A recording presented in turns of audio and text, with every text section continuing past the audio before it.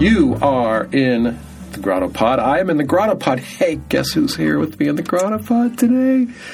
She's back, ladies and gentlemen. Hooray, and both my legs work. Bridget Quinn, author, ambulatory author. At last. Back from her secret lair where she I was on crutches for a week. You were on crutches at your secret lair? Yeah. That must have sucked. No way, it was great because water? I had water. It was my husband mobility. who didn't have it. It worked out for me, but it's perfect because I just hobbled from the desk to the refrigerator to the kitchen and back again. It was actually the easiest place to be on crutches. It was kind of like Misery then, right? I'm sorry. That's true. I went to a costume party over the weekend that was a Stephen King theme. That's a great idea. Maybe. Oh, it was a group. It turned out to be better than I thought. Actually, at first I thought, not a good theme because everyone's basically going to show up dressed as a person, right? Was there tons of Carries? There were two. Mother-daughter, I think. Okay, that's disturbing. It was good. We, of course, went. What were you? I was Jack Torrance. Okay, that's I'll have to show you a picture of my wife as Wendy Torrance because you can imagine she's tall and thin. It's perfect. And can fashion a messy brown ponytail. Funny enough, for some reason, when I was in my late teens and early 20s, people always told me I looked like Shelley Duvall, and then they would immediately follow it with, she's a very striking woman. I was going to say, is that a compliment? No, it's not a compliment. She was a model, you know. I know, but I don't know how. She was just now. She is super insane thin. That's the old only lady. reason. Yeah. Oh, yeah, she's crazy. The hosts came as Christine the car. Oh. And the guy who drives Christine, whose name Arnie, I think. I'm not a big Stephen King guy. I know, me either. I was afraid to say that to you. So I actually only read on writing. I read it, when I first started. But Misery the movie's fantastic. I have never seen it. It's so good. But last night I came home and Christine was on, and guess who plays the girlfriend in it? Our friend. Oh, we have a friend? Caroline Paul's sister. Oh, no way. So Are you serious? Wow, I have Alexandra Paul. Connections to the movie. No way. Christine. And speaking of San Francisco writers, grotto legends like Caroline Paul. Oh, for sure. Our guest today. That was an awesome segue. Thank you. I do. I try hard. You're good. Our guest today is Grotto co-founder. Oh, my God. Ethan OG. Waters. OG Ethan Waters. He of the level-headed Twitter feed. Is it level-headed? I think it's very level-headed. He of the landmark 2003 book, Urban Tribes, Our Friends, the New Family. You know, we're not going to talk about that much, but I do have a couple questions. That was a very timely book. It was, and I'm curious what his thoughts are on how it's aged. Is it still a phenomenon? You know what I'm curious about? Because you could see what we're going to talk about being a book. Mm-hmm. How do you decide if something's a book or an article? Excellent. Ethan's second book was Crazy Like Us, The Globalization of the American Psyche, 2010. He writes a lot about mental health, psychiatry, mental issues. What he's here to talk about today, however, is also kind of mental health, honestly. It is. Well, we'll maybe try to make those connections. He just published a story in Texas Monthly and Epic Magazine called The Love Story That Upended the Texas Prison System, about a prisoner in Texas in the 1960s and the lawyer who, and you know, it's interesting that they call it a love story because I felt like the love story part really wasn't That's meat. The hook. It's the hook, but it's not the meat of the story. No. I mean, it is. You could see how, especially at the time, it was the prurient interest angle. That this because lawyer... she's a woman lawyer, which is unusual at the time. Right. And much older than him. Right. So you could see the titillation factor. I can imagine at the time when he got out and they got married pretty soon after that it was pretty like, what's going on here? But even though you know the prison system was, of course, insanely corrupt and bad things happened, to read it in a detailed way is pretty shocking. It is pretty shocking, and you know, I'm kind of I'm not quick to condemn people in authority. I'm not as quick to condemn people in authority as others. I would always think, oh, well, they got their reasons, you know. But in this case, it was hard to justify what they were doing. But it was also just like institutionalized generation after generation of just brutality. Right, and they had continued to tell themselves, well, we have to do it this way. Right. This is the only way to do it. Or there'll be an uprising. Right, it's the only way to do it. If you really want this in control, just listen to us. So, and you know, it's a story of hope and triumph. But also reality. Reality, and ultimately, it's a lot of sadness and loss as well. Mm-hmm. It's like life, man. It's like life, and it's probably like the undertaking the task of writing a however many word story. I don't know how many words it is. I have to ask him. If you look on Long Reads, it says it takes 66 minutes to read. Oh, that's such a smart thing to do, to look at that. Yeah, but I think they have the word count too, but I didn't write that down because, as you know, I'm into word counts. 66 minutes to read. It actually, I think, takes longer than that. If you really want to digest it. Yeah, and so it's almost like getting a free book. It is like getting a free book. But it's satisfyingly not too long. So we want to find out, too, I think you already said that, why a big old article and not a little book? Right. Or, because you could see how you could explode this out into being a book easily about social justice, about the penal system. And, sometimes when someone, at least in the past, when someone wrote a sizable article like this, like, for example, John Krakauer wrote Into Thin Air for Outside Magazine, it became a book. Right. But I think the whole paradigm here is not it becomes a book. But also the reason for that was that there was no internet then, right? So the word count was really limited. True. And now when you can have these really big stories that are digital, why would you need a book? It's a good question. It's just a question. We're going to find out. And I'm really interested in, when Ethan published this, he changed his profile picture everywhere to be a picture of him sardonically with his arm resting on piles and piles of research. Okay, I have a bone to pick about this. Do you know about this? No. So right behind Ethan's head is my book, but they airbrushed out the title. Oh, yeah, you got to. That may freak him out, but you go ahead and bring that up. Oh, I did. I brought it up online. Oh, okay, good move. On social media. Good move. But it's actually a great picture because it also, I think the piece took him over 2 years to write. Yeah, 2 years. God. 2 years of writing a magazine article. So, hey. Why are we talking to each other when we can have him? Let's go get him, and this will be good for you guys. Okay. Listen up.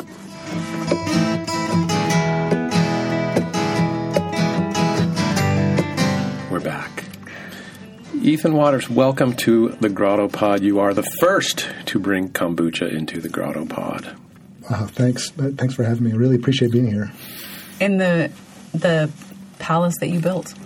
Yeah, I did have something to do. I put up, my son and I, we have these foam things that absorb the sound. And we came in one afternoon and we put up these foam things. Toby was really into it. I didn't even think of that you built this. What was the intention when you first built it? For you guys to do a podcast. Or somebody else to do a podcast. And here we are, celebrating you and your work right now. There were a lot of radio people around here. I figured they could do some radio. Maybe I thought just reading your own stuff, maybe people would be... I've done that. Yeah, so I thought it would be a multi-purpose thing. I feel like the Grottos just scratched the surface of what they could do having their own recording studio. I think so, too. I've always kind of wanted to dedicate a whole room to, like video and recording equipment. It would be such a good idea. Let's get on that. We have such potential. We have, in many ways, we have untapped potential. I agree. I completely agree. The problem is that we have 150 chiefs, or whatever the phrase is. Yeah. Writers aren't known for... working well together, to pulling in the same direction. To paraphrase what they often say about my people, we have 100 people and 200 opinions. Oh yeah, it's probably a little like that. Yeah, it's a little like hurting. And there is a reason that some people are freelance writers. That they just did not work out. Don't work well with others. And the structure of the Grotto is individualized enough that people can maintain here and be accepted, and you don't have to work with them. Yeah. True. Sometimes you have to be beaten down by their emails about having left dishes in the kitchen, but you just suck it up and I'm just saying, need another email. Keep going. Exactly. I'm just saying if I could walk around a corner and there would be Chris Cook on an elliptical, you'd dig it. I'd be pretty happy. I will say, as someone who was fairly new said to me one day, there's so many emails. And I was like, why don't you just delete them? I don't understand. Yeah, I just ignore a lot of them. Are you reading those? I get overwhelmed with them. Everyone must say congratulations. Enough about the Grotto. Let's talk about this amazing story. Oh, my God. Yeah, and speaking about freelance writers, we have so many questions about this story. And I think maybe we should just start it at its inception. First, can we have Ethan sort of give us the elevator pitch, good idea. What it is? I started to do it in the intro and realized it would just be better for you to say, what is the story about? All right, so this story was published in the Texas Monthly in collaboration with Epic Magazine, which I can explain a little bit more about later on. Yes, I would like to. It's 17,000 words long. It is about it's at its heart a love story. There's a Texas prisoner in 1968. We meet him in 1968. He's been in jail for 5 years at that point. His name is Fred Cruz. He's in for burglary. He is a tremendously smart but kind of rebellious guy who begins to, once he gets to jail and is away from drugs and alcohol, begins to really deepen himself intellectually and spiritually, becomes a Buddhist, starts to study law, begins to file court cases to try to address some of the constitutional rights prisoners are not getting. Because at that time, the 13th Amendment abolished slavery, right? Mm-hmm. Except if you're a prisoner. Right. Well, it's interesting that you do bring that up, that all they basically did in that region was switch the workers from slaves to prisoners. And all those... Same production. All 11, I think, of those units they had at the Texas Department of Corrections, they were all former plantations. So Fred Cruz is one of our main characters. And then there's a woman named Frances Gillet who comes down from the Northeast. She raises 5 kids. I mean, her story is incredible. Right. She was trained as a lawyer, one of the first women to graduate Columbia Law School. She can't get a job. Can't get a job in Darien, Connecticut, and raises 5 kids, gets them all out of the house safely, and decides, I'm going to join the civil rights movement. Does a fellowship where she's trained in poverty law. And this is a Johnson initiative where they send all these poverty lawyers out all over the country. She was sent to Austin, Texas, where she gets a letter from Fred Cruz. And Fred Cruz says, "Hey, I saw an article in the paper about you coming to town.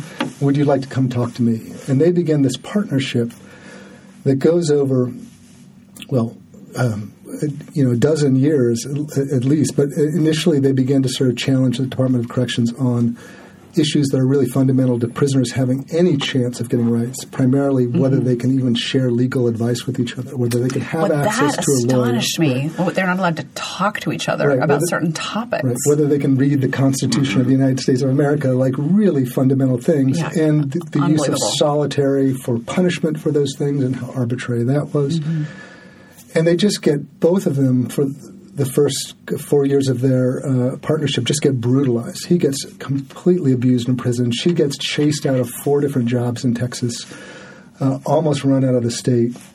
And then, amazingly, they begin to win the appeals of these cases. One goes to the Supreme Court. They win a major... Should I give all the spoilers? No, I don't think you should. Don't give all the spoilers. Yeah, I don't think you should give it all away. That's the basic...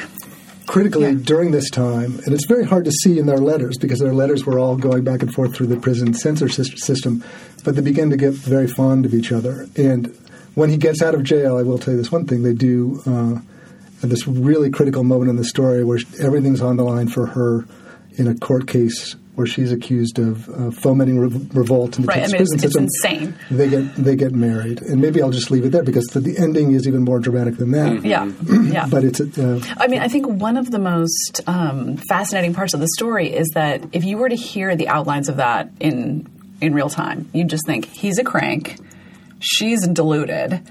Who would fall in love with a prisoner who's your client? He's a nut. But they're these earnest, sweet people. Mm-hmm. But he had a beautiful mind, though. She could see that talking to him in his writings, He's not a crank at all. Absolutely. And an intellectual. He was he was I have all his prison diaries, of course. I feel like I know him really well. But he was incredibly studious, very soft-spoken, but a man with just the will of steel behind his soft-spokenness, could not be broken. So, of course, the obvious question is, how did you hear of this story, and what made you choose to pursue what would become 2 years of your life to write one story? It's complicated. It's a complicated thing. So the funny part of that question is I promised myself that before this interview I would make up a good story about how I found it. Because the truth is I don't know. I went down a rabbit hole one day on the web. Wow. And I was looking for a story for Epic Magazine. I'll describe what Epic is. Say that. Mm-hmm. So Epic is an important player in this. This is a couple of guys who used to be writers at Wired. One of them wrote the story that Argo was based on. Oh, that's a big one. And they decided this magazine business has become harder and harder. What we need, their big successes in their careers were big long-form features that they'd optioned into movie rights. Mm-hmm. And that's the place they were getting the most attention and making the most money. So was Argo an article? It was an article. Oh, I did not know that. In Wired? Maybe not in Wired. These guys are Wired. Yeah. So they decided they'll start a company, basically, and they'll commission these long-form nonfiction pieces. So interesting. As a vehicle to basically sell them to Hollywood. So the original conception of this piece is write it for Epic, they'll put it up on the web. Right. Nobody will see it, probably, but it'll look like a magazine article. But it would be a great... But it'll still bring it to the agents in Hollywood. So every story they commission with an eye toward this can become a movie. That's the whole deal. Very smart, actually. And then they they give you basically magazine rates, and then they split it down the line. Mm-hmm.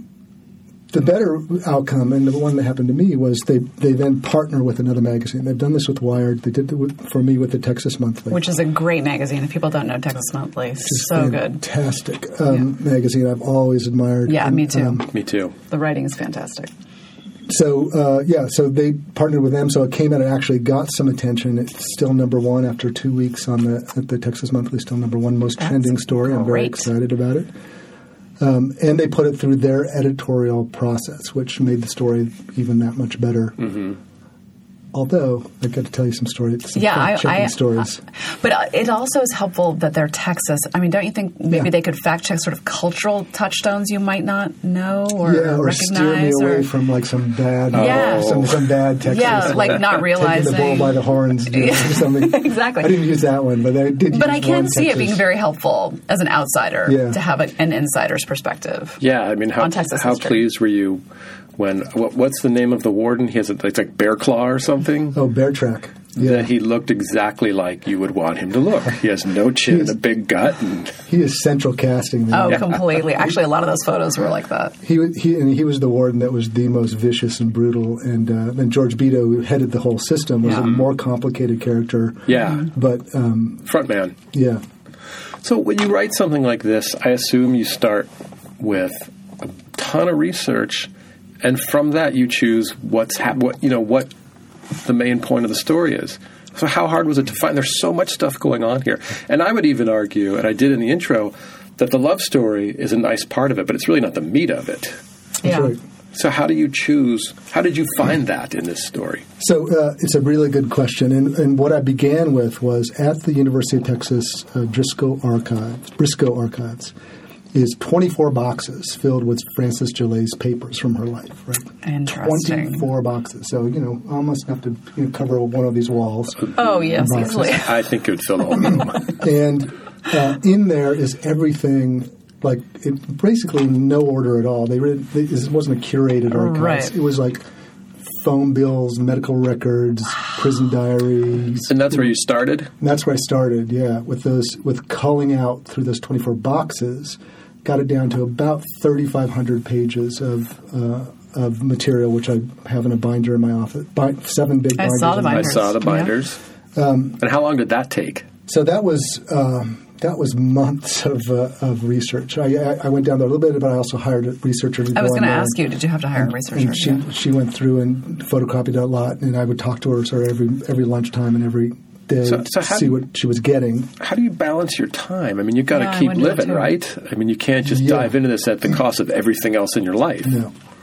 No, you cannot. And that's what, interestingly about going back to the grotto, I think everyone around here, not everyone, but I'd say 70% of the writers here are now finding other ways to keep making a living while they're doing their writing. So I've been doing a lot of work with a group called Attention Span Media, and we do content creation, story creation, podcasting, futurism work for some major companies in the sports, health, and food industries. Now, to outside viewers, what that looks like here at the Grotto is Ethan and Poe in a room with whiteboards everywhere. And with mad scribbles all over. Looking like FBI agents trying to break up the mafia. That's during our futurism brainstorming sessions where we're trying to tell these companies, make a case for what's coming in the future in terms of whatever it might be, AI or, big data, or we whiteboard the whole thing. But anyway, so I think everyone's doing a little of that there. And it allows you, or for me in this case, it allowed me to take the time with this one piece over a couple of years, as opposed to the other treadmill you get on as a writer, which is doing the 300-word front of the book piece to get the next check to make your monthly rent. You can kind of do only the true to your heart work and the stuff you just do to make money. You split those worlds. And is it hard when you're in the middle of that to compartmentalize, to jump from one to the other, to go, okay, I'm back in Texas now? Yeah, it's not that hard to do the jump. It's hard to, because you're the only person on the Texas team, the Texas story.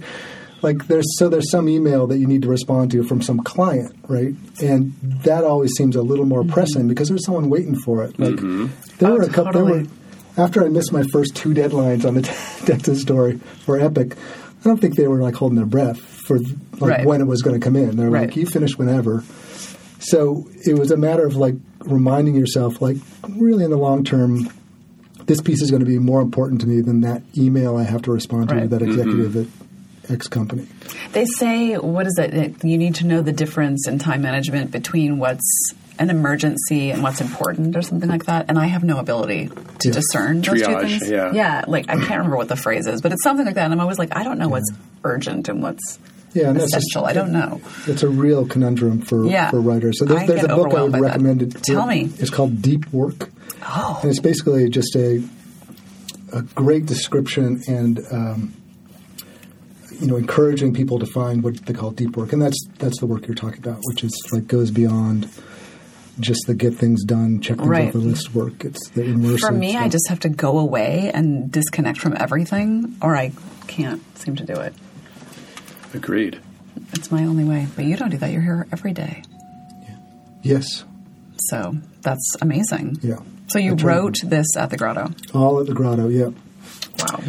And can I tell you about the fact-checking part of this? Yes, please. Have at it. Because this was one of the most interesting parts, because it brought up some questions. I'd never done historical nonfiction before. Mm-hmm.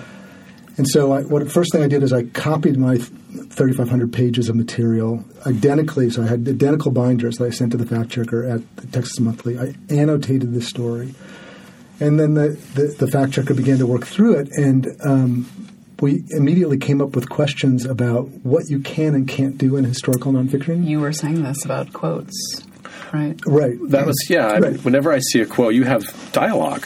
Yes, right. And that often is dialogue that's exactly out of dialogue that's quoted in, I thought, if it was in his journal. Mm-hmm. There's one particular scene, the only scene that I had more material than I could need was there's one fight scene where he gets called out by this guy clearly set up to get in this fight. Mm-hmm. And there's 9 guys that watch it, and they're all deposed within a week of the incident. So I have 9 perspectives on one incident. That's the only time. Yeah, it's a Rashomon thing.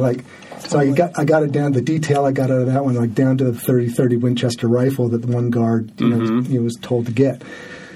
Great, you just feel so blessed when that happens. But other times you're dealing with, someone's recollection of a dialogue. The crews would write recollections of dialogue. Frances Gillet kept memos for her file that were just like memories. She'd get home the day and she'd type them up of what she learned. Yeah, I'm thinking there was a meeting in an office between her and someone else that had a lot of dialogue in it. I'm trying to remember which it was, but that was the moment when I said, "How did he find this?" And then, so you get the contemporaneous letters were mostly where I got it. Mm-hmm. And then people were deposed about these incidents because all these incidents become part of court cases, right? So you get 2 sides deposing each other. So you get that material. But it is always one question which you hit on was kind of when do you reveal to the reader this is Fred Cruz's memory of what the warden said. That's what I was wondering. And we talked. I talked about that with the with the fact checker, and we made some decisions there. I mean, there were other interesting questions I know how Fred Cruz talked, right? Because I have the daughters are still alive, and one of the lawyers is still alive, and they described this sort of mannerisms as low key, and he had a soft voice, spoke very carefully. But knowing that, can I put that in the first meeting between him and Gillet? Can I? Because I didn't hear him speak during that time. Right? So that was kind of an interesting question. And then there were just issues or there are issues that annoyed the crap out of me with the fact checking. She drove down from the Northeast to Texas, and I said she went she drove south and west through the August heat and the Midwestern thunderstorms or something like that. And the fact checker's like, do we know what direction? Did she go south then east or south then west? And what was the weather like that August? To be fair, I would have cared about that. You would have cared about that? I would have cared, yeah. You mean as a wait a minute, person? she's not going to drive across Idaho or Iowa and then jog down. I said and. I didn't say then. Yeah, I mean, I find myself doing that quite a bit in my work where I'm playing a trick sounds like too much, but I'll substitute and for then. Just knowing that I can't prove it was this, then this, but I want them to happen in that order. Right. So, that's a very specific example, but where I am futzing with those kinds of things to cover myself, but I still want to get the information. I really want to have a lunch with T.J. Stiles. Yeah, no kidding. Who's one of our former Grotto members who has done some fantastic historical Pulitzer Prize-winning biographer. Yeah. And I want to just pin him to the wall on this stuff because he does this all the time. And what's important? Now, what's important? To what extent do you get to inhabit the consciousness of? Because it's terrifying. Yeah. Because I have 24 boxes of material, 3,500 pages of material that's good, but it's like pulling down a massive puzzle box from your grandmother's attic, and you're just hoping the pieces are going to be there. Like that scene where they first meet has to come alive, right? You have to feel that you're in the room. Well, and you also have a responsibility to your characters in that, someone reads it. We're assuming it's true. Right. Yeah. You had just mentioned that his children are alive and some of the lawyers are alive. Her children. I was going to ask, how many living sources did you have who were there? Not many. The lawyer that some of the lawyers that worked with her at the time, some people that knew her shortly after that had this all in there. But it's amazing. I was interviewing those people. What is nearly 40 years later, and it's amazing. So I have these contemporaneous letters. Like I have this one thing where Gillet says, that she took one break, while they were preparing for this trial, and they went to the prison rodeo. Mm-hmm. And she says she went with this other lawyer who is now living over Berkeley. And so I said, "So you remember going to the rodeo with Francis Gillet?" And he's like, "Nope." Yeah, that doesn't surprise me at all, right? Yeah. So and with the daughters as well, like what her. There's even their memory of where their mom was at what point and what was going on in her life was like. I ultimately, the contemporaneous materials, the letters she was sending at the time, and the prison diaries, and the depositions were the thing I trusted the most because 40 years later, you're not getting much. And how much of your research was relevant in creating these characters as personalities? Like I have a real clear sense of what Frances seemed like. Mm-hmm. And that can't just be based on depositions. Right. How did you arrive at that? That's a good thing. I mean, one problem was in getting to that point was reading between the lines of their correspondence because, as I said, went through. They were both very aware this is going through a prison censorship system, right? And one of the reasons they would spike a letter is if it didn't have something to do with the court. If they veered outside this narrow tract of lawyer-client subject matter, they would just, the letter would be gone. So so I'm reading like hundreds of pages of this correspondence, and it's really dry. I mean, it is. Really is law stuff. Because it's law stuff and procedural matters and what to do next and where on line 43 of that change this word. It's pretty dry. So, but you quote things that are very moving, right? Well, thankfully. A couple of things happened. One is that when things got really hot and things became really dangerous down in Texas, and they really did, Frances Gillet felt like she was being followed and felt like her phone was tapped. Well, like the steering wheel thing. And the steering wheel, the steering goes out in her car at one point. Like a Hitchcock movie. I know. That's one of the things that there are two things that happen in this story that feel like that only happens in the movie. Right. One is the suspicion that someone tampered with her car and she drove off the road. Two is the one key character turning on the stand and reversing his testimony. That was crazy. Never happens in real life, I'm guessing, and did in this case. Yeah, that was dramatic. It is movie material. It's such movie material. But at any rate, going back to your question, so that you're reading between the lines of a lot of stuff. And then Frances Chalet started to do these memos to the file where she was just basically recording for herself what was happening, I think, in case something happened to her, because she wanted a documentation for it. And those were brighter and more revealing. And then there are various letters, like letters to friends would be more revealing, and letters to her daughters would be even more revealing. And that's She'd be revealing her feelings and her beliefs. And you can get a sense from the language that she uses, how if she's a courtly woman, if she's, more brash. Yeah. Were you worried at all about making sure that the two main characters, Frances and Fred, didn't end up seeming like one-dimensional saints? Well, in general, you get a story like this and you feel a tremendous responsibility to the material to do it justice. And that was just one of the ways I felt like doing it justice. These had to be flawed characters, and they indeed were, especially Fred. So doing it justice, not making them into saints, not making them into just stock characters. Stock characters, yeah. So that was generally on the list, but the general category that's under is like, don't mess this up. Don't fuck up the story. Like, do a good job with the story. It's a once-in-a-lifetime story. Like, really be careful. And you're always, as a writer, you're always looking for the detail that makes something that just feels real to you. And it's often the detail that doesn't make sense. That doesn't fit what I thought was going to happen. And it's like, that's the thing that makes the story true and the characters true. A little bit off topic, but similar. What was her daughter's response? I know, I'm interested in that too. I know there's one point where they say your responsibility is to us. You need to just bag this and come back up here. There's plenty of prisoners who need your help. But she stays the course. Yeah, I was fascinated by that. Did they have 100% positive and supportive attitude about all this work? They do now. When I read that letter to the daughter, I said, this is where one of the places you come up in the story. I wanted to get your response to that. So this is a letter that Frances gets at one of the lowest moments. So this is, she'd just gotten fired from her job. She's been barred from the Texas prison. She's filing a court case against her employer and the prison justice system to try to get back to see her clients. She has the flu. It's Christmas time. She has She's no away money. from her kids. This is like a low moment. Like, this is like one of the... And she gets this letter from her daughter saying, we really need you back home. Your responsibility is also to us. I read that letter to the daughter, and the daughter was kind of devastated because... she said that? That she had said that. But, even as I read that, I was thinking, that's such a young woman's she's just new in the world, and she needs her mom nearby. Right. It's like what? I mean, I could see myself being that way with my mom. That's what I was going to say. Everyone in this room is a parent. Yeah. Right. If you get that letter from your kid, what do you do? Yeah.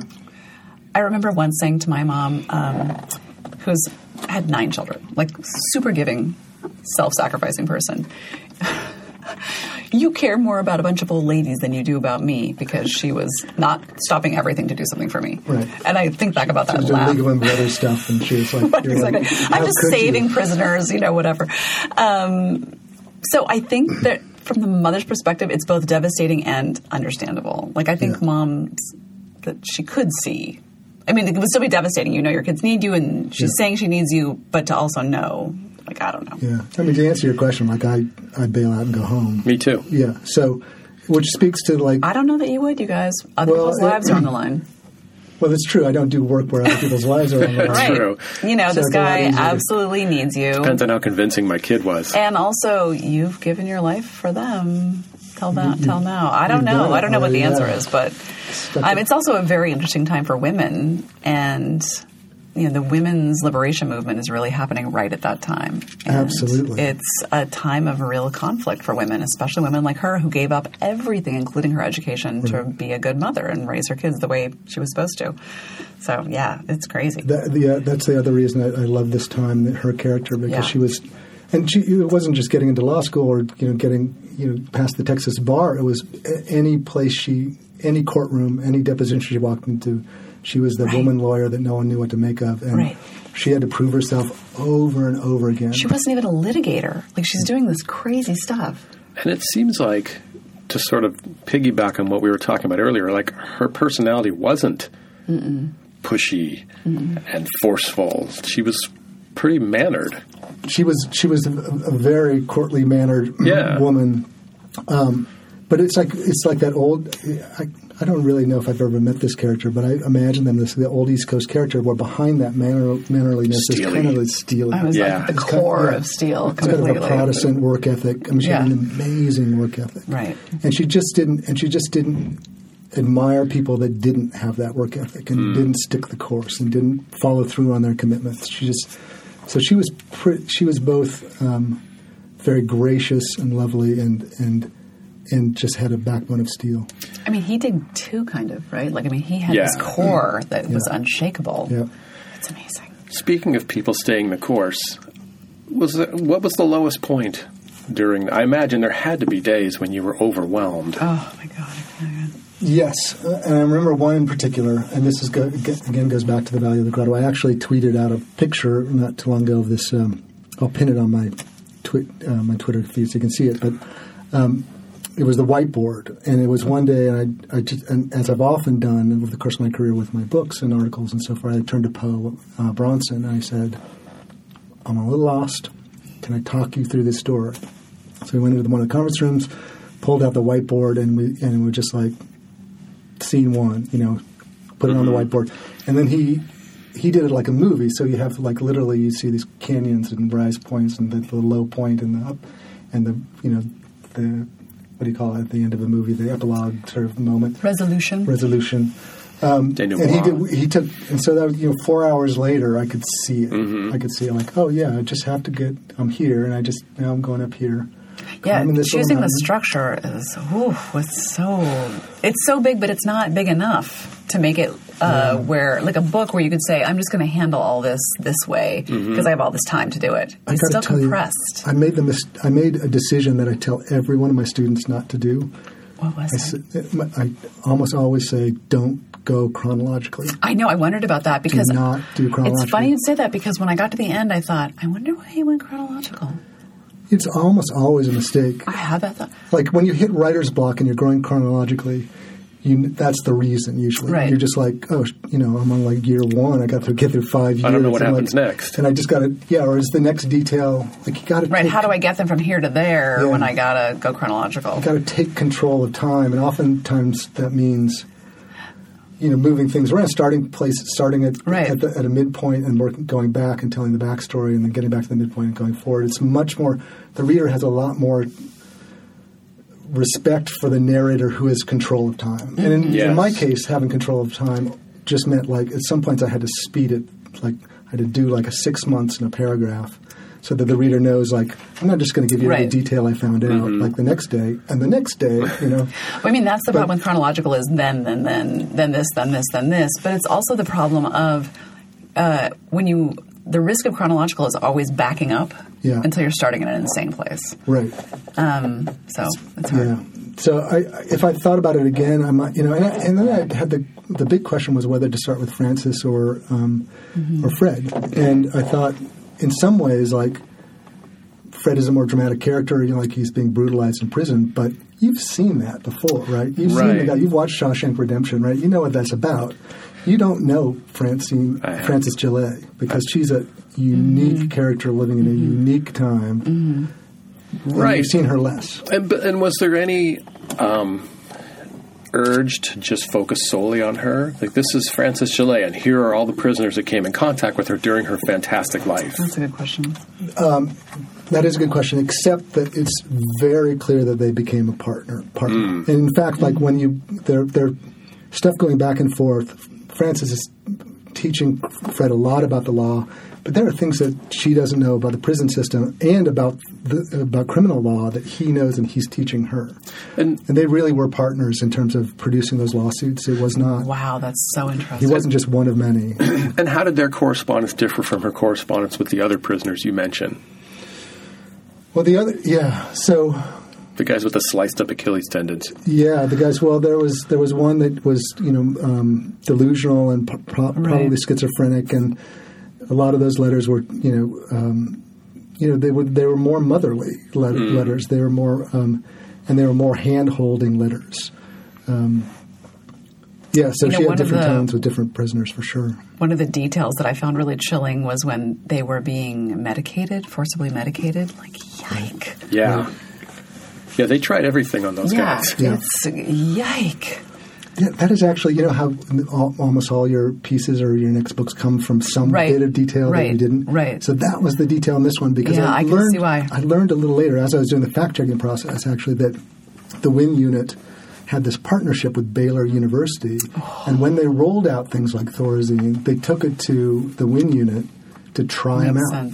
Makes sense. And I thought, well, there's a story I haven't heard. What documentation is out there on that? I'm giving away the story I'm about to.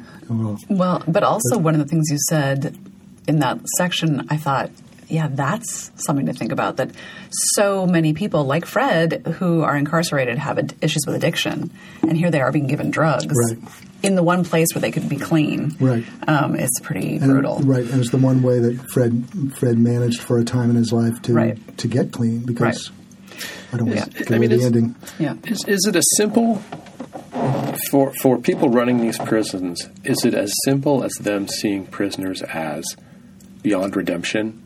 And something that just needs to be controlled, sort of subhuman. It's like, all right, it doesn't matter what we do to them. The idea is here, keep them under control. Keep them warehoused, keep them under control. Or is it they felt, punish them? Well, yeah. I mean, the prison people that run prisons and people that fund them, there is always the fundamental issue of rehabilitation over punishment. Right. And of course, the long-term gain for society is rehabilitation.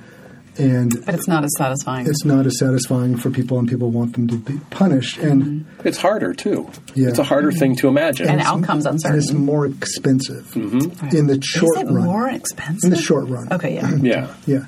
And, to give George Beto, the head of the TDC, credit, he was doing a lot of things where he was trying to get prisoners to get their GEDs. A lot of these benefits went to white prisoners, not to black or Latino prisoners. But he was trying to do, educate them in various ways. The sad thing about it, one of the things that they challenged in this whole thing was what was called the building tender system. And these prisons were basically run by what were called building tenders. They were prisoners that were given some benefits and some authority, and they held control over the cell blocks to the point where they could fire a low-level guard. One of them poured lighter fluid on a low-level guard and lit him on fire, and it was still a building tender. These guys were thugs, and they controlled these units in a way you could have 15 guards guarding 1,500 prisoners, and you have a few dozen building tenders enforcing the law, and all free.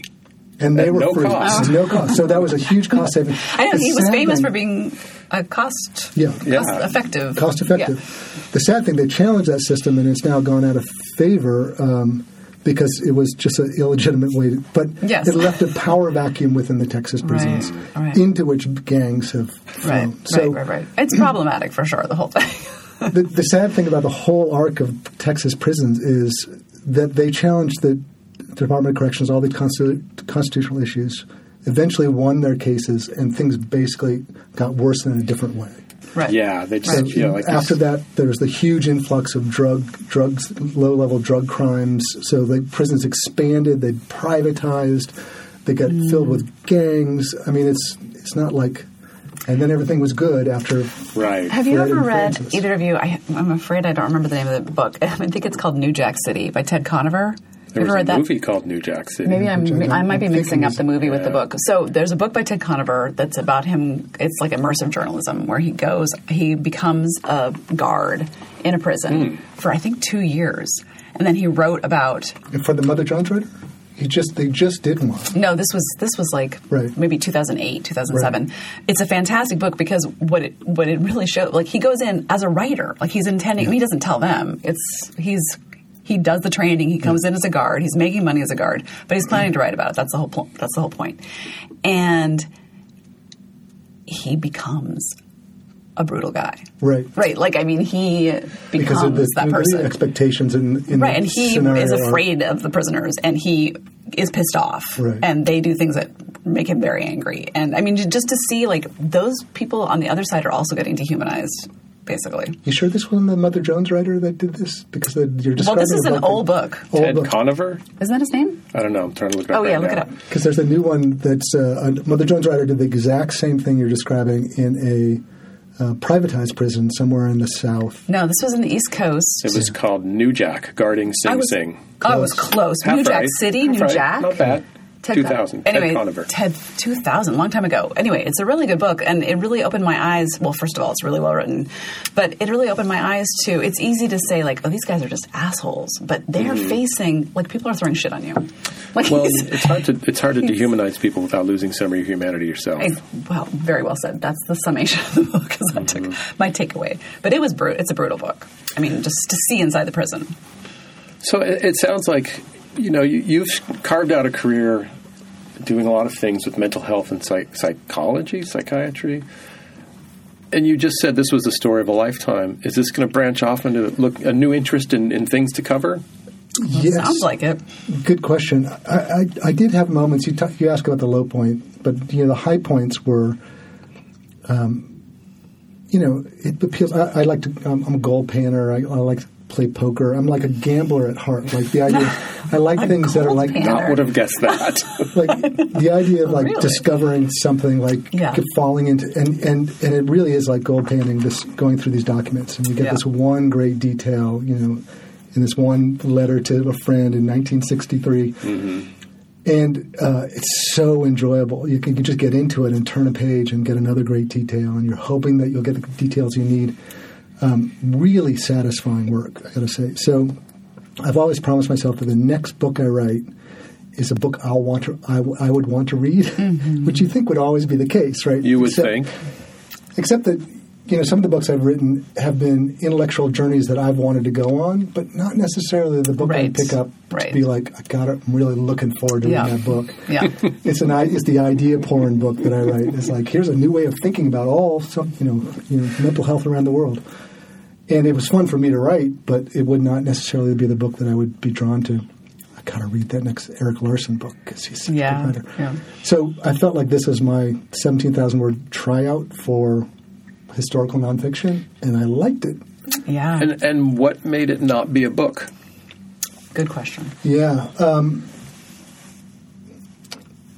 It could have been. I really like that idea of. 17,000 words felt. They assigned it at 12. I ended up with 17. It felt like I told the whole story. Mm-hmm. And I felt like I just want this as my test run at doing this form of journalism. And I feel like my learning curve sort of hit its steepest angle and flattened out with the story. And if I kept going at this one story, I feel like my learning curve would remain kind of flat. So find another story where it's another time period and another set of documentation and a different archive and a different learning curve. And how do you feel about a story taking up that much of your life? Well, financially speaking is one issue, but and you can imagine like that. It was definitely having to explain it to my wife. Right.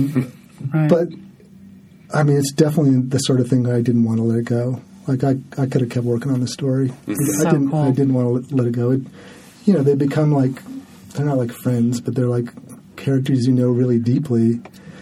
And you want to know what happens next at some point. I find that with historical stories. Like, what is going to happen? Yeah. I have a practical question. So you have 20-some boxes of stuff. How do you track these like little nuggets of gold that you find over all these boxes and then be able to find that nugget again and know where it came from and what it is? And so those page punch where you punch it and it turns the dial and you get page one. Oh, yeah. Page. So I bought one of those because I had 3,500 pages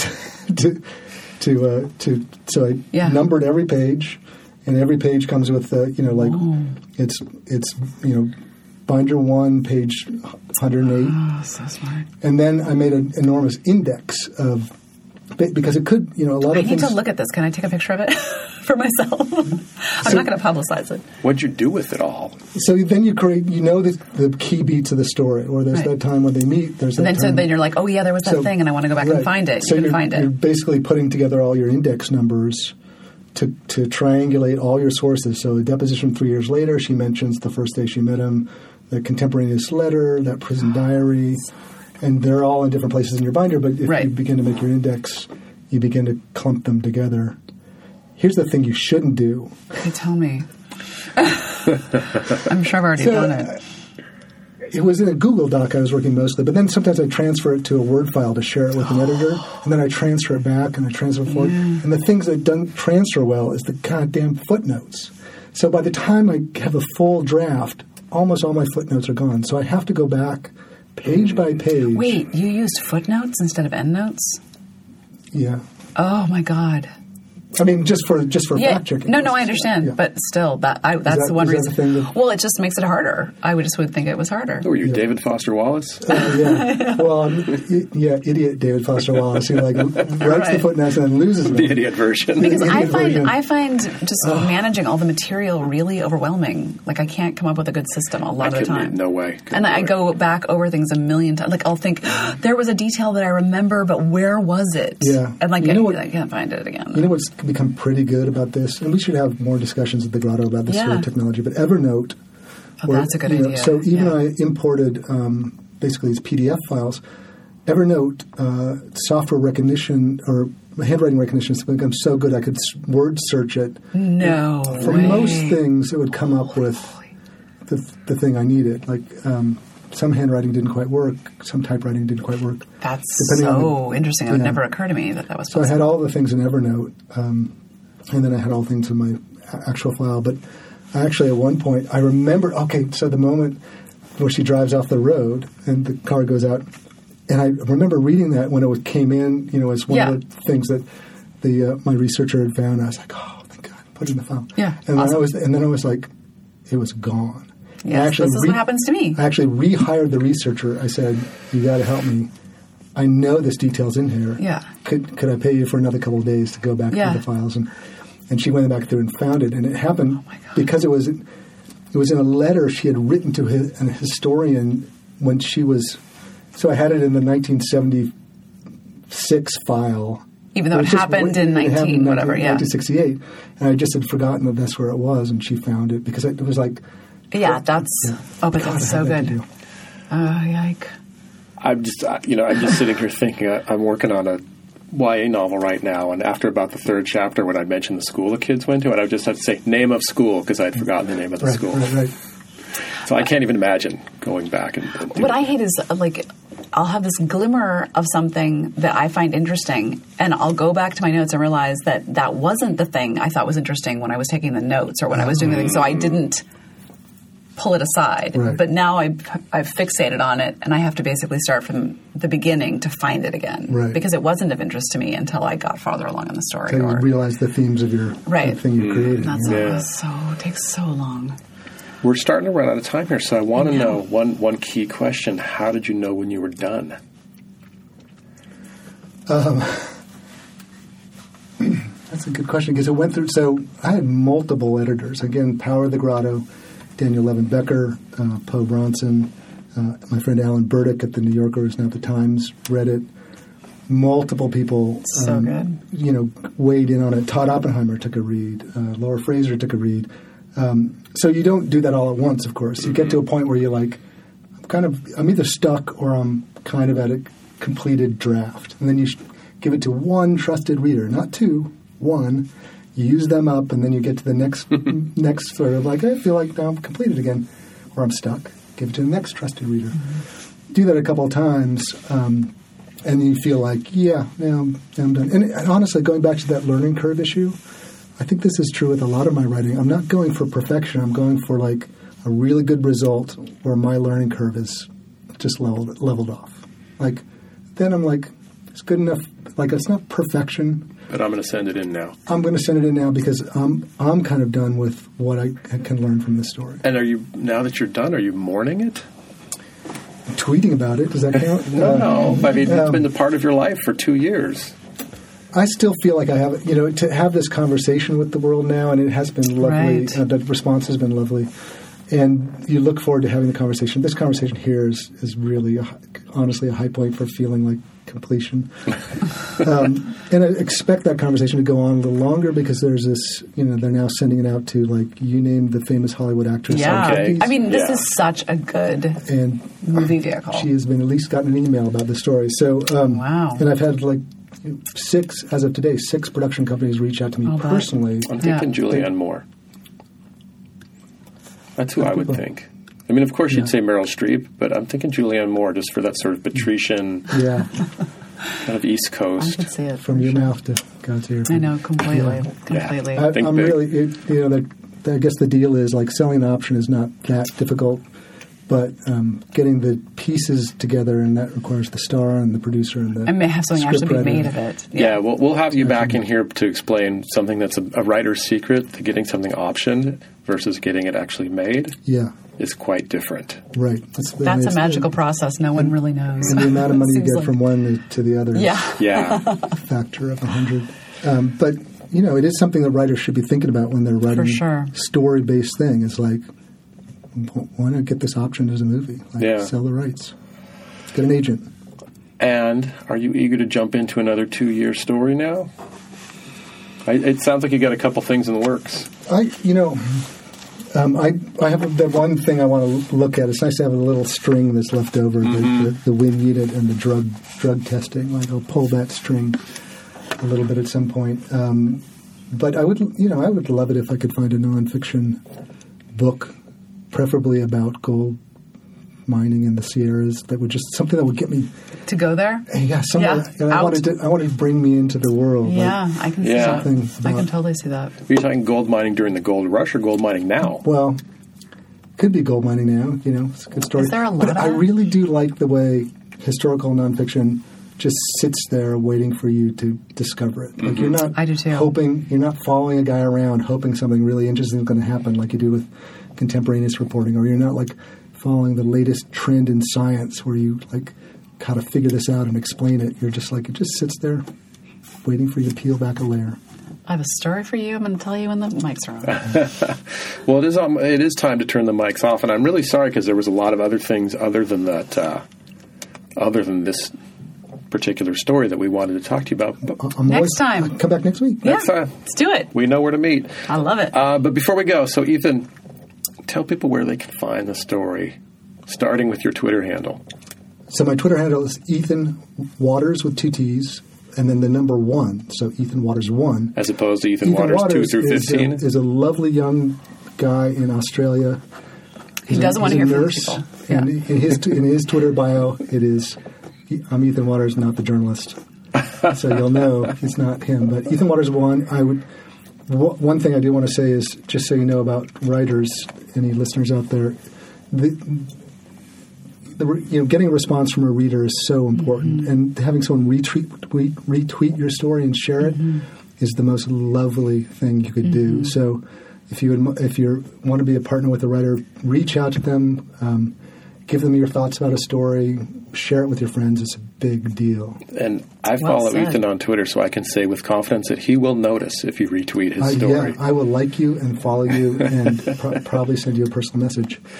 There you go, people. Yeah, and then you could find the story. The story will live, hopefully, forever. The Texas Monthly. Texas Monthly. Yeah. Such a good magazine, too. Just can't say it enough. It really is. There's so many city and regional magazines like that. And that one, it's like the best. They're playing a different ballgame than the other ones. Can I give you guys some props just as the last beat, which is that doing the GrottoPod and sharing this out with people. I'm so proud of the things people do at the Grotto, and the fact that this happened out of your initiative and brings people get to know each other better here, and I'm just so proud of it. So thank you guys for doing it, and certainly thank you for having me on. Thanks. Oh my goodness, that was lovely. BQ, what say you? I say... First, where can we find you? I know it's been difficult for me for the last couple months. I know. Well, first of all, I'm like Bridget Quinn 50, so my Twitter handle is @BeQuinterest. That's a little joke. Right. In words. Yeah. And it's also my Instagram handle, but you can also find me at BridgetQuinnAuthor.com. Weirdly enough, Ethan does not have a website. I know. What's up with that, dude? Old school, man. I thought about doing it, but I haven't. As for me, you can find me, that Larry Rosen, because there are lots of us. There's actually a bunch of Larry Rosen writers. Yeah, I know. Sorry, baby. It's a crowded world of Larry Rosens. That's why I'm that Larry Rosen on Twitter and Instagram. I do not have a website either, unless, of course, you're a fan of my other podcast. Then you go to isitgoodforthejews.com, and that's where you can find me. Who produces this here GrottoPod? I'm glad you asked. It's Beth Weingarner, Lee Kravitz, and Lori Ann Doyle. Thank you to them. If you want to contact the GrottoPod, you can go to Instagram or Twitter at the GrottoPod. You can email us at grottopod@gmail.com. We also love retweets. We love that. Who sponsors the GrottoPod? And why isn't there a major corporate sponsor? There should be. Not. We have partners. We have partners, yes. And our partners are, we're going to. Our partners are the San Francisco Public Library and Babylon Salon, San Francisco's premier reading series. Next, I think December 1st is the next edition. And Beth Weingarner is going to be there. Our own Beth Weingarner. And also Vanessa Waugh, I believe. I believe you're correct. I think there's nothing more to say, but I think you disagree. Well, there's just this. Be like Ethan. Read, write, and just keep working.